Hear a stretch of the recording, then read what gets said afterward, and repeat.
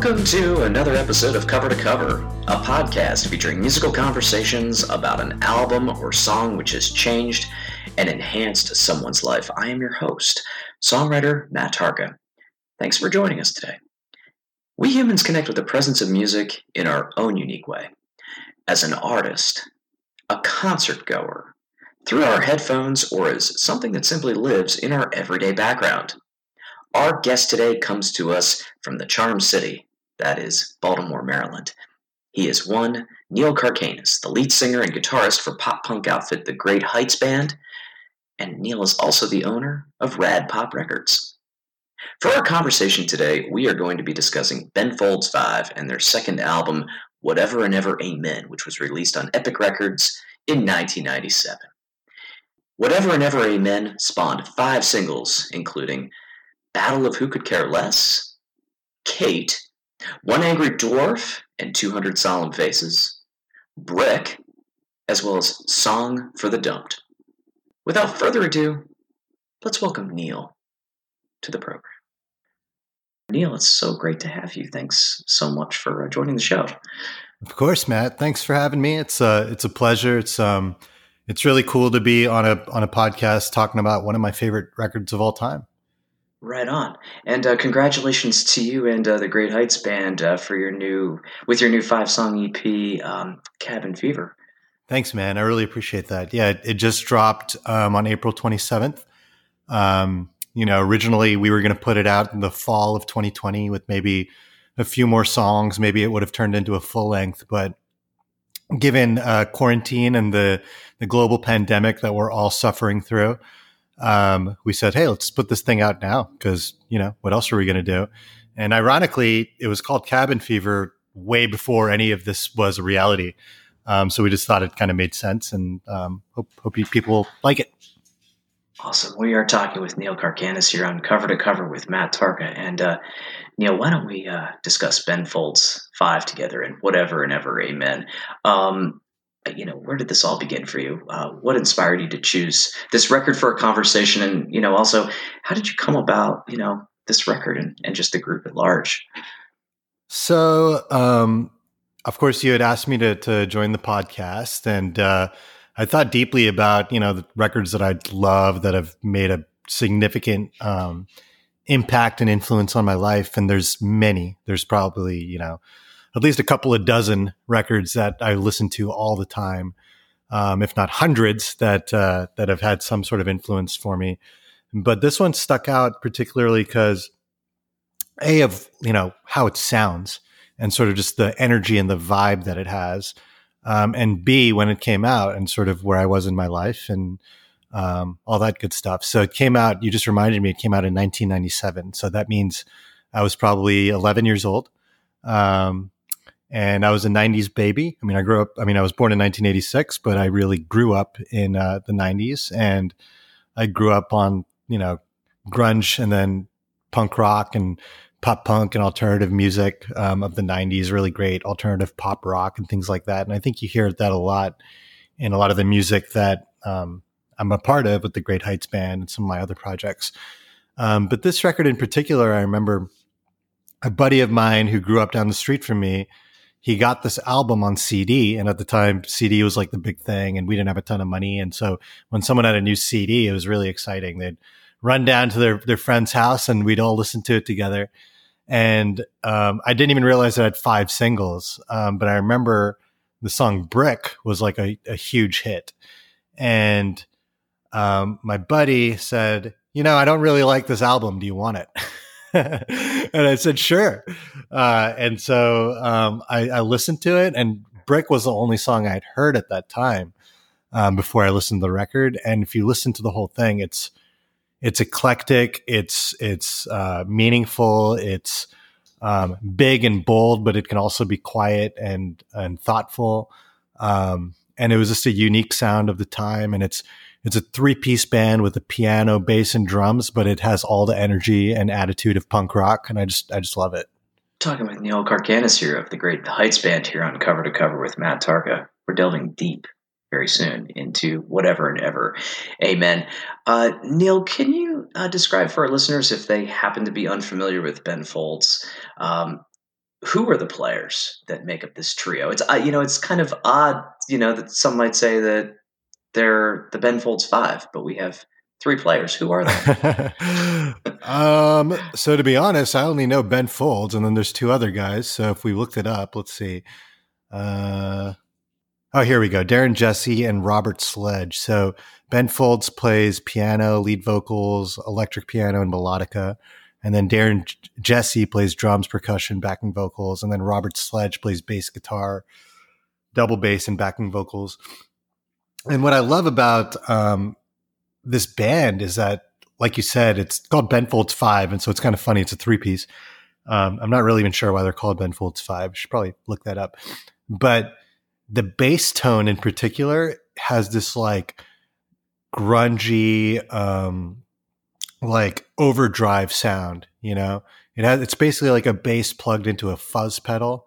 And I think that's so rad. And when you talk about a three-piece that has like a punk rock energy without even having a guitar in the band, you really need that thick, fuzzy driving bass.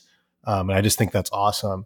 And if you listen to the percussion and the drums, it has more of like a jazz influence. And I think the way Ben plays piano is very much jazz driven. Jazz meets rock and roll.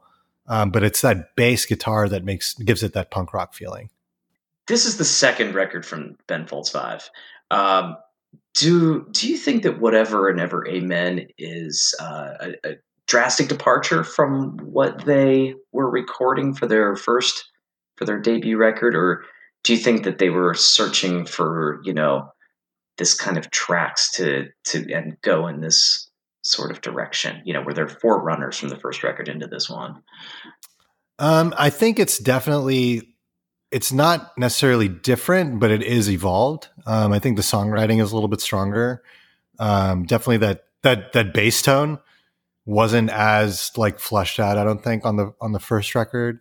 The first record just felt more like jammy and fun and kind of like a garage band type of feel. What I love about Whatever and Ever Amen is that it feels like it's polished, but it's not polished with polished. It's polished with like spit.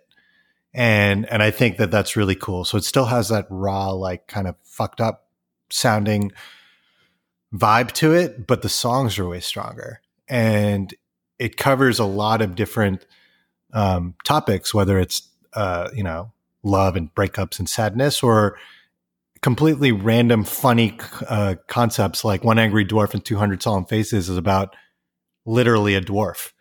And this dwarf coming back and saying "fuck you" to everybody that like treated him like crap. And Kate is a really fun song about someone that it seems like Ben admires named Kate, and it's like tongue in cheek, and it's almost like he worships the ground she walks on. And then Steven's Last Night in Town is like about this funny Jewish character that has all kinds of like crazy escapades. And so for me as a songwriter, it showed me that there's like so many other things that you can write about. Even the song Cigarette. It's either Cigarette or Smoke. I'm not sure. It's one of those two songs. It might be Smoke, where the song is written about a house that burnt down. And it was just a story that he read in the newspaper. And so, a lot of times songwriters focus on, the breakups or the love you song, the love songs and things like that. But you can write about almost anything. And I think it's really cool the way they did this on this record. Let's talk about whatever you'd like. Some of your favorite tracks on here. You mentioned, right off the top, first track, One Angry Dwarf and 200 Solemn Faces. And there's a lot of dazzling grand piano from Ben Folds here. Kind of gives off the impression of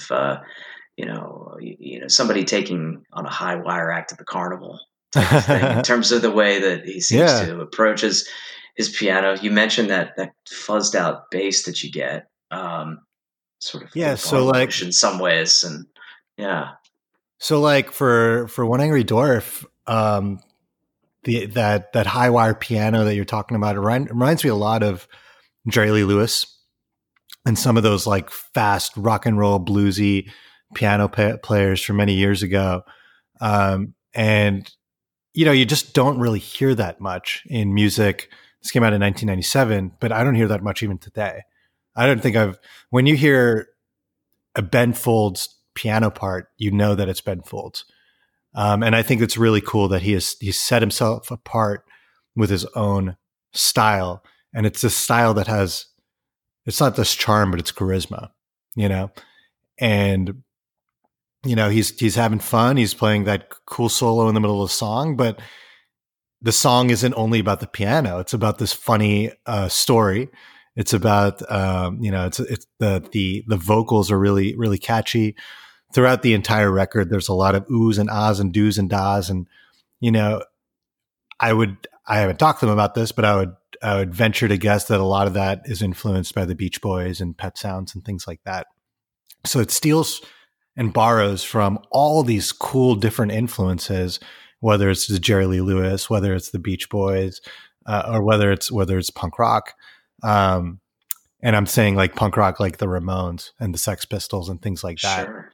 And if you listen to Kate, the piano part is way, way more in the background. It's just like a quarter note, bump, bump, bump, bump, bump, bump type of driving energy. But it's really that bass guitar in that song that really makes that thing work. And if you listen to it closely in the mix, the bass is actually brought up higher than the piano. Bum bum bum bum bum bum bum bum bum bum bum. That whole melody goes throughout the entire song, and so it's all about the bass in that one. And I just think it's so great for a 3-piece throughout all these songs to sound so full. You mentioned Kate, and right at the beginning, from a lyrical point of view, there's such a cool, like, subtle call out to that 1963 classic by the Ventures, "Wipeout." She plays "Wipeout" on the drums. I remember just being a kid in the cafeteria, just trying to get that sort of fast yet syncopated kind of beat to it. I just thought that was just kind of a really nifty lyric to start a song like that. Yeah, I agree. What say you? Do you have any particular favorite lyrical lines in Cade or even Dwarfs? Honestly, man, I could go through every single song, and I just think there's something clever throughout all of it. I mean, Kate, you nailed it. She plays Wipeout on the drums. The squirrels and the birds come, gather around to sing the guitar. Oh, have you got nothing to say? I mean, that's how that song starts, and that's amazing because it's like this character that he's talking about is setting the tone, not just for the song itself, but for the song that she's playing with these animals on Earth, right? Squirrels and the birds are coming to sing the guitar. I mean, that's just really cool. And then I remember, I was 11 years old when I heard this, so I was like, oh my God, I think she smokes pot. She's everything I need. She's everything I'm not. Like, that's kind of like, she doesn't give a fuck. She just kind of like does what she wants. And he really admires that, but he's kind of like a little bit scared of that. And then like later on in that song, down by the Rosemary and Cameron, she hands out the Bhagavad Gita. That really plays to her rebellious nature, right? Like the Rosemary and Cameron is referring to Catholicism, and handing out the Bhagavad Gita is like Hinduism, right? And so it's like the polar opposite sort of thing. And it's cool that he just respects this person that just doesn't give a fuck. And I think that's really cool. Because one would argue that if you really listen, it's almost like he doesn't care either. And I think that's really cool. But then there's songs like Brick, which is this massive, massive hit, which is really, really deep. And I didn't learn this until way later in life. I didn't know about this when I was 11 years old. I didn't know about sex and the reproductive cycle, and beyond that about, abortion. And that's what that song is about, is a couple that has this secret abortion and is facing the music later on because, they weren't able to handle it. And that's just super powerful. And then there's a song called Selfless, Cold, and Composed. And that's about, you know, you have been in a relationship with someone and you guys, you break up and you want to still like you still want to fight a little bit. And when that other person doesn't even care at all and is completely like numb to the entire situation, disengaged. That almost hurts more than the fight itself and the breakup itself. It's like, at least pretend like you used to care. And, it's just all these different themes throughout this record are just, it takes like stuff we can all relate to, but looks at it a little bit differently. And I think that's what makes a great record and a great song. This record really ebbs and flows a lot. We're talking about Selfless, Cold, and Composed, a blissful, very jazzy 6 minutes and 11 seconds. The song before that, Song for the Dumped, it's just it's fueled by anger, for lack of a better word. And it just, all of a sudden, it just kind of dips back down to, okay, here's a little reflective point here with Selfless, Cold, and Composed. It's not the happiest place in the world, but there's just such a plethora of emotions on this record, right? Yeah, that's so true. I mean, like I hadn't even considered that they were next to each other in the track listing, but that realization just now is just another reason why I think this record is brilliant. Like you said, Song for the Dumped is just like, fuck you. You're dumping me. Fuck you. Give me my money back. Give me my money back, you bitch. And don't forget to give me my black t-shirt. T-shirt. Yeah. It's like everybody has their favorite black t-shirt. Yeah. And it's like, and everybody has that like, sweatshirt you left over at someone's house or whatever, that you're like, man, I left that there because like I wanted it there, but now I want it back. And that's just awesome. It's just awesome. And it's like, it's just driving, you know what I mean? Yeah. It's just a song that just like kicks really hard from the beginning. It's great. Talking with Neil Karkanis of the Great Heights Band and Rad Pop Records here on Cover to Cover with Matt Tarkus, specifically about Ben Folds' 1997 record, Whatever and Ever, Amen. We are recording remotely. Neil's dogs are engaging with us in conversation. He's like, yeah, I agree. Great song. Yeah. Neil, you mentioned a couple of minutes ago, there was this real, there's a really just interesting decision to, make some of these songs, as stripped away as they could possibly be for authentication in a lot of ways. I'm thinking specifically about the ending to the first two tracks, Dwarfs and, think here, Matt, help me out for a second. Oh, Fair.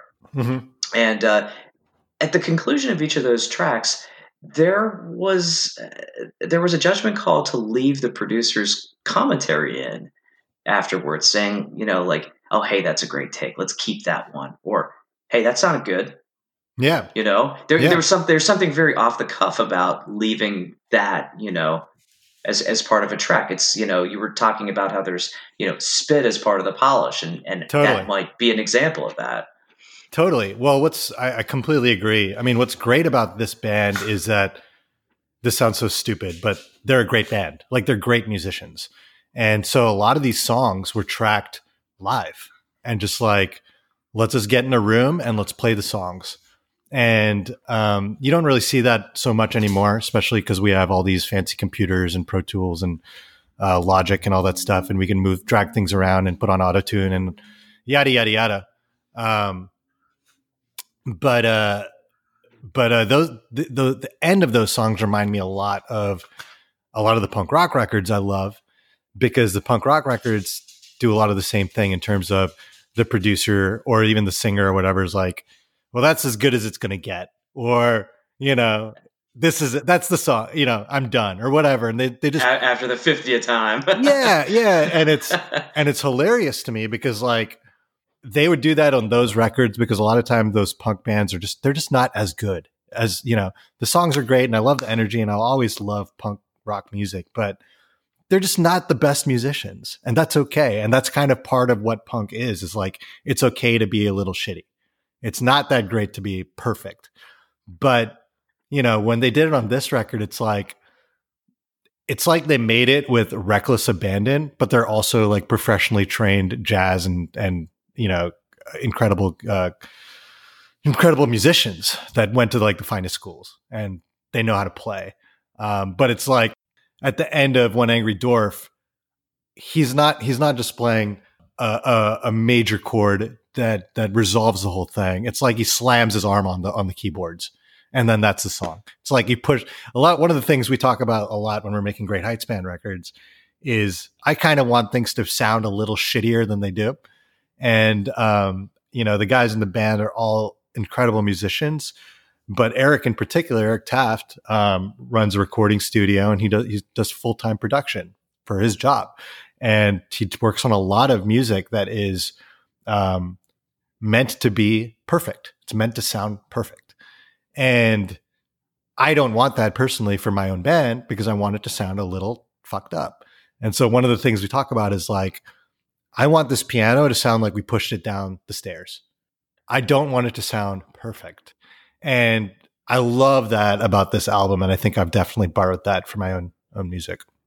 Talking with Neil Karkanis here of the Great Heights Band on Cover to Cover with Matt Tarkus, specifically about Ben Folds 5 and their 1997 record, Whatever and Ever Amen. Neil, are there any additional tracks that you would like to go into more granular detail about?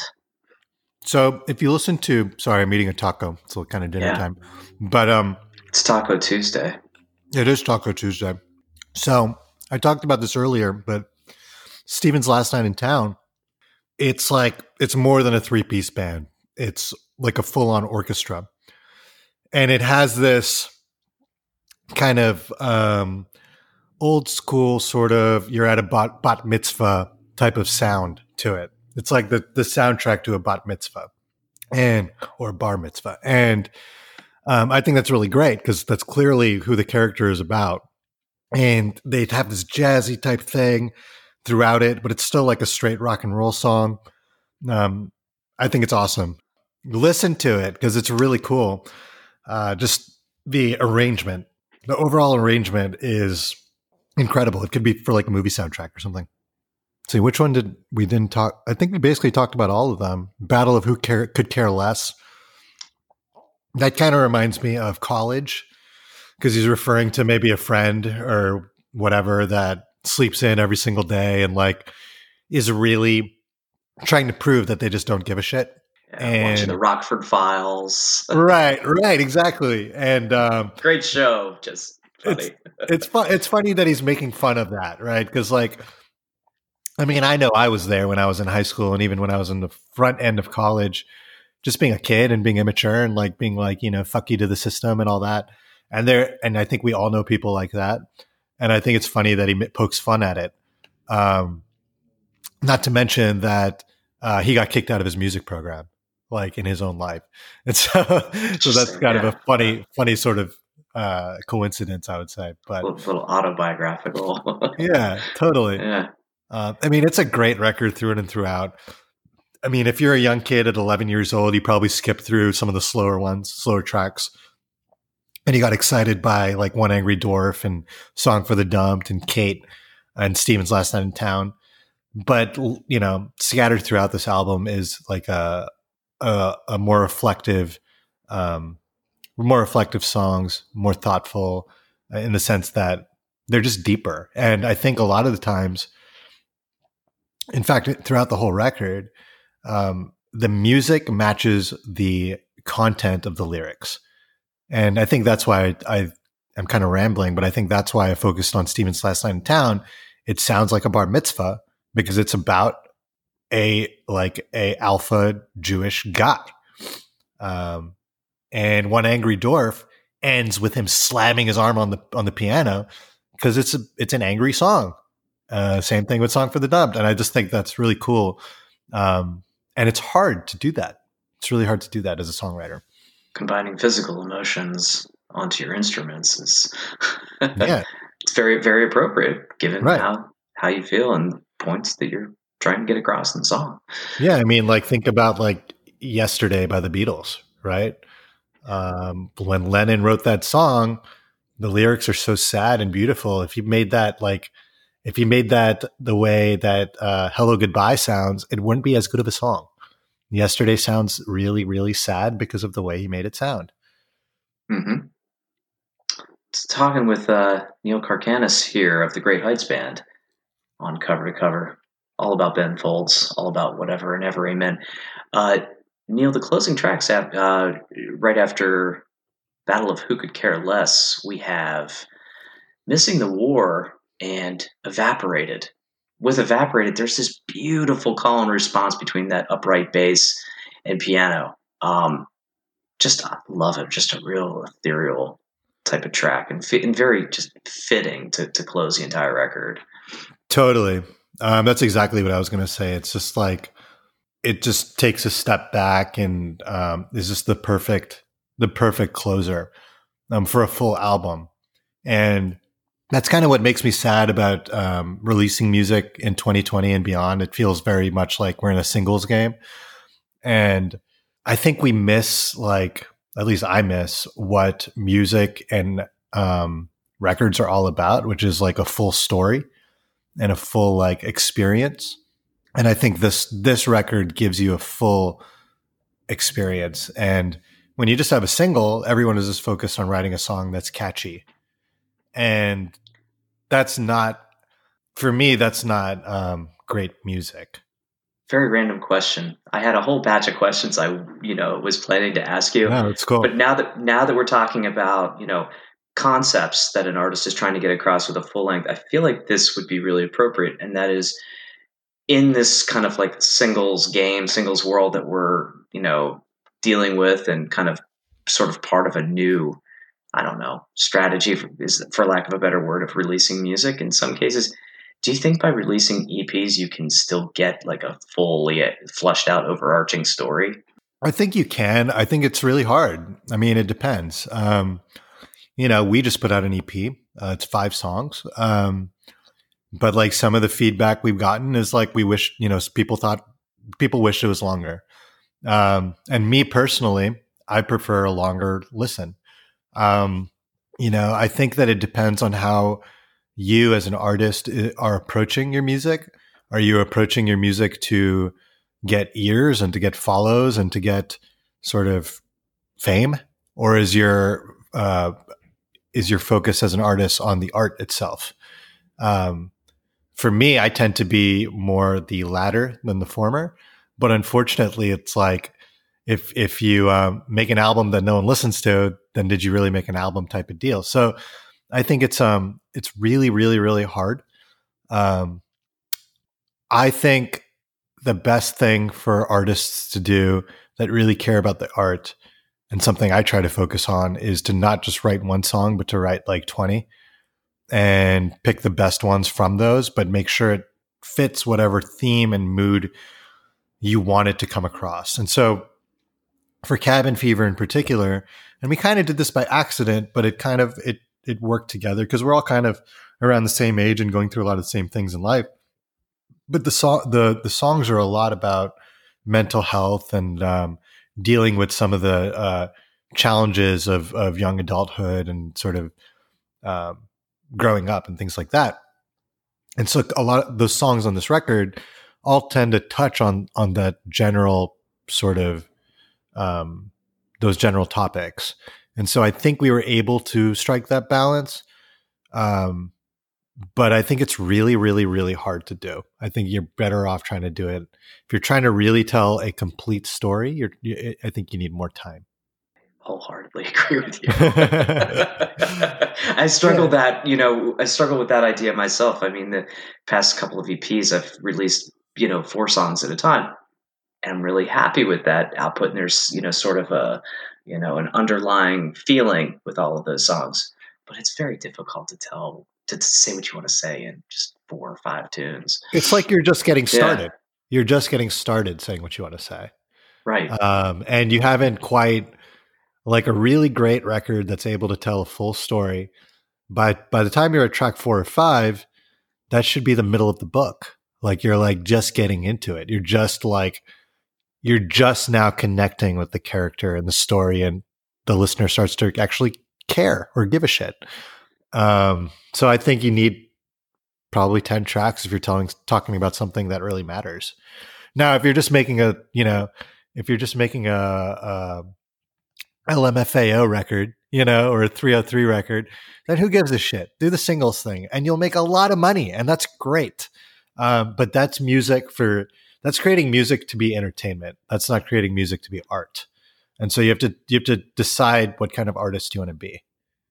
And unfortunately, a musician or an artist that's creating music for art, you're probably not going to get your big break immediately, because it takes a while for people to really care.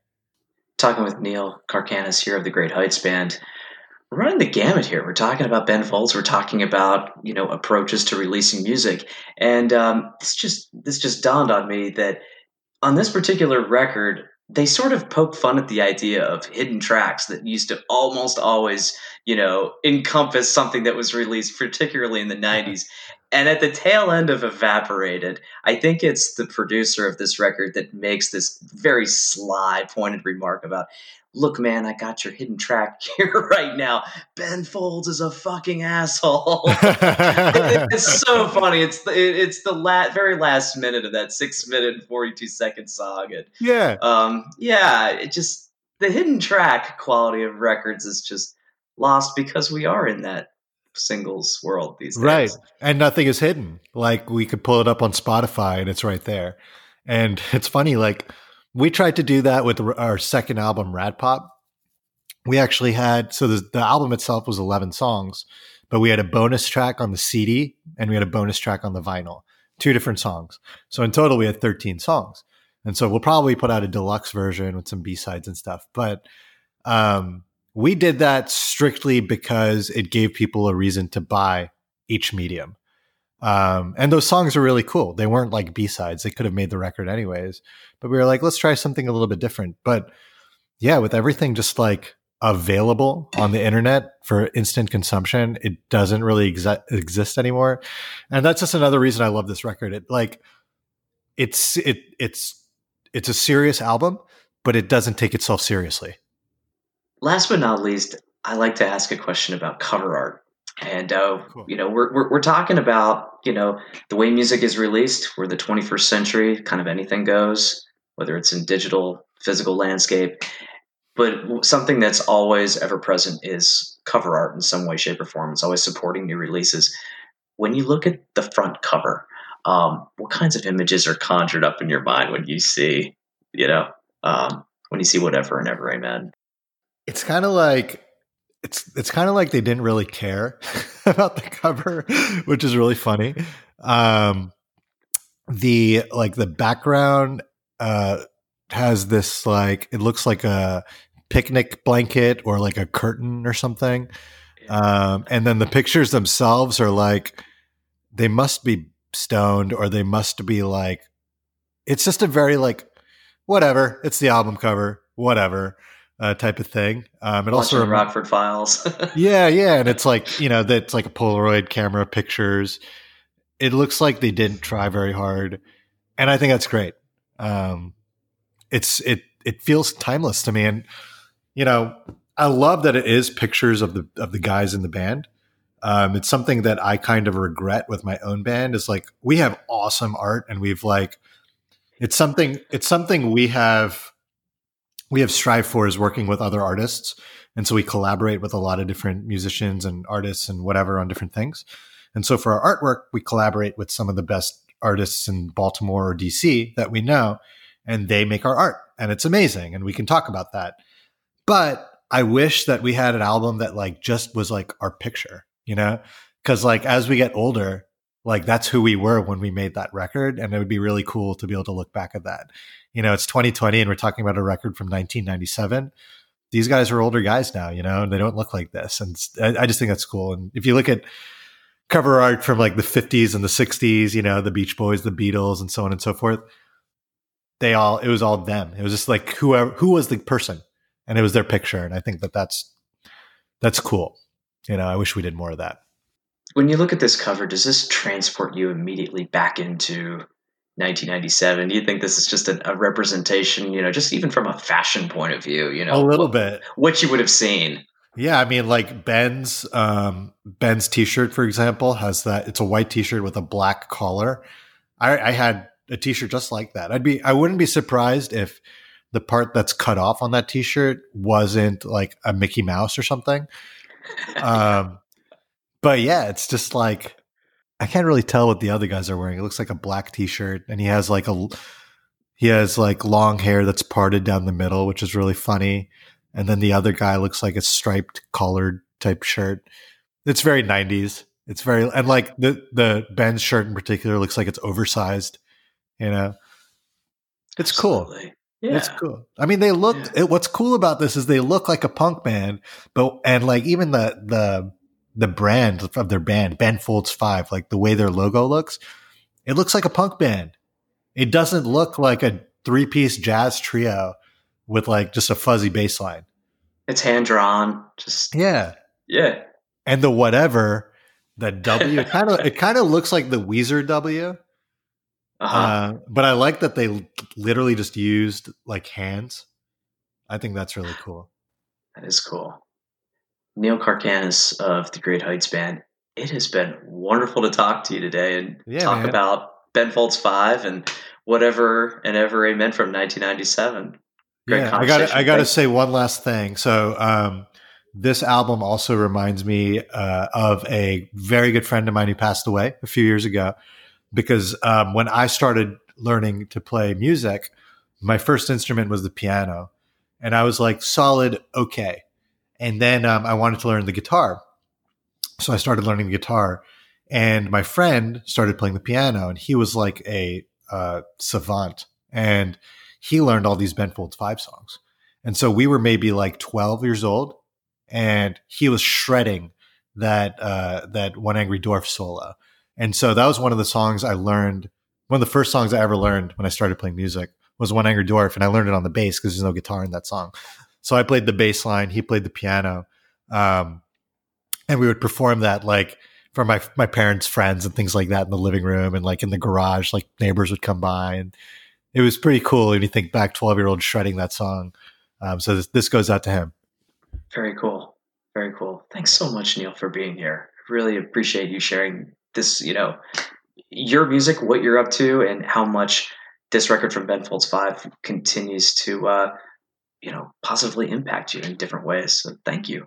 Thanks, Matt. It's been a pleasure to be on the show. And yeah, man, looking forward to hearing more of your new music. And I'm going to check out more of your episodes and get into some more records. Awesome. Thanks, Neil.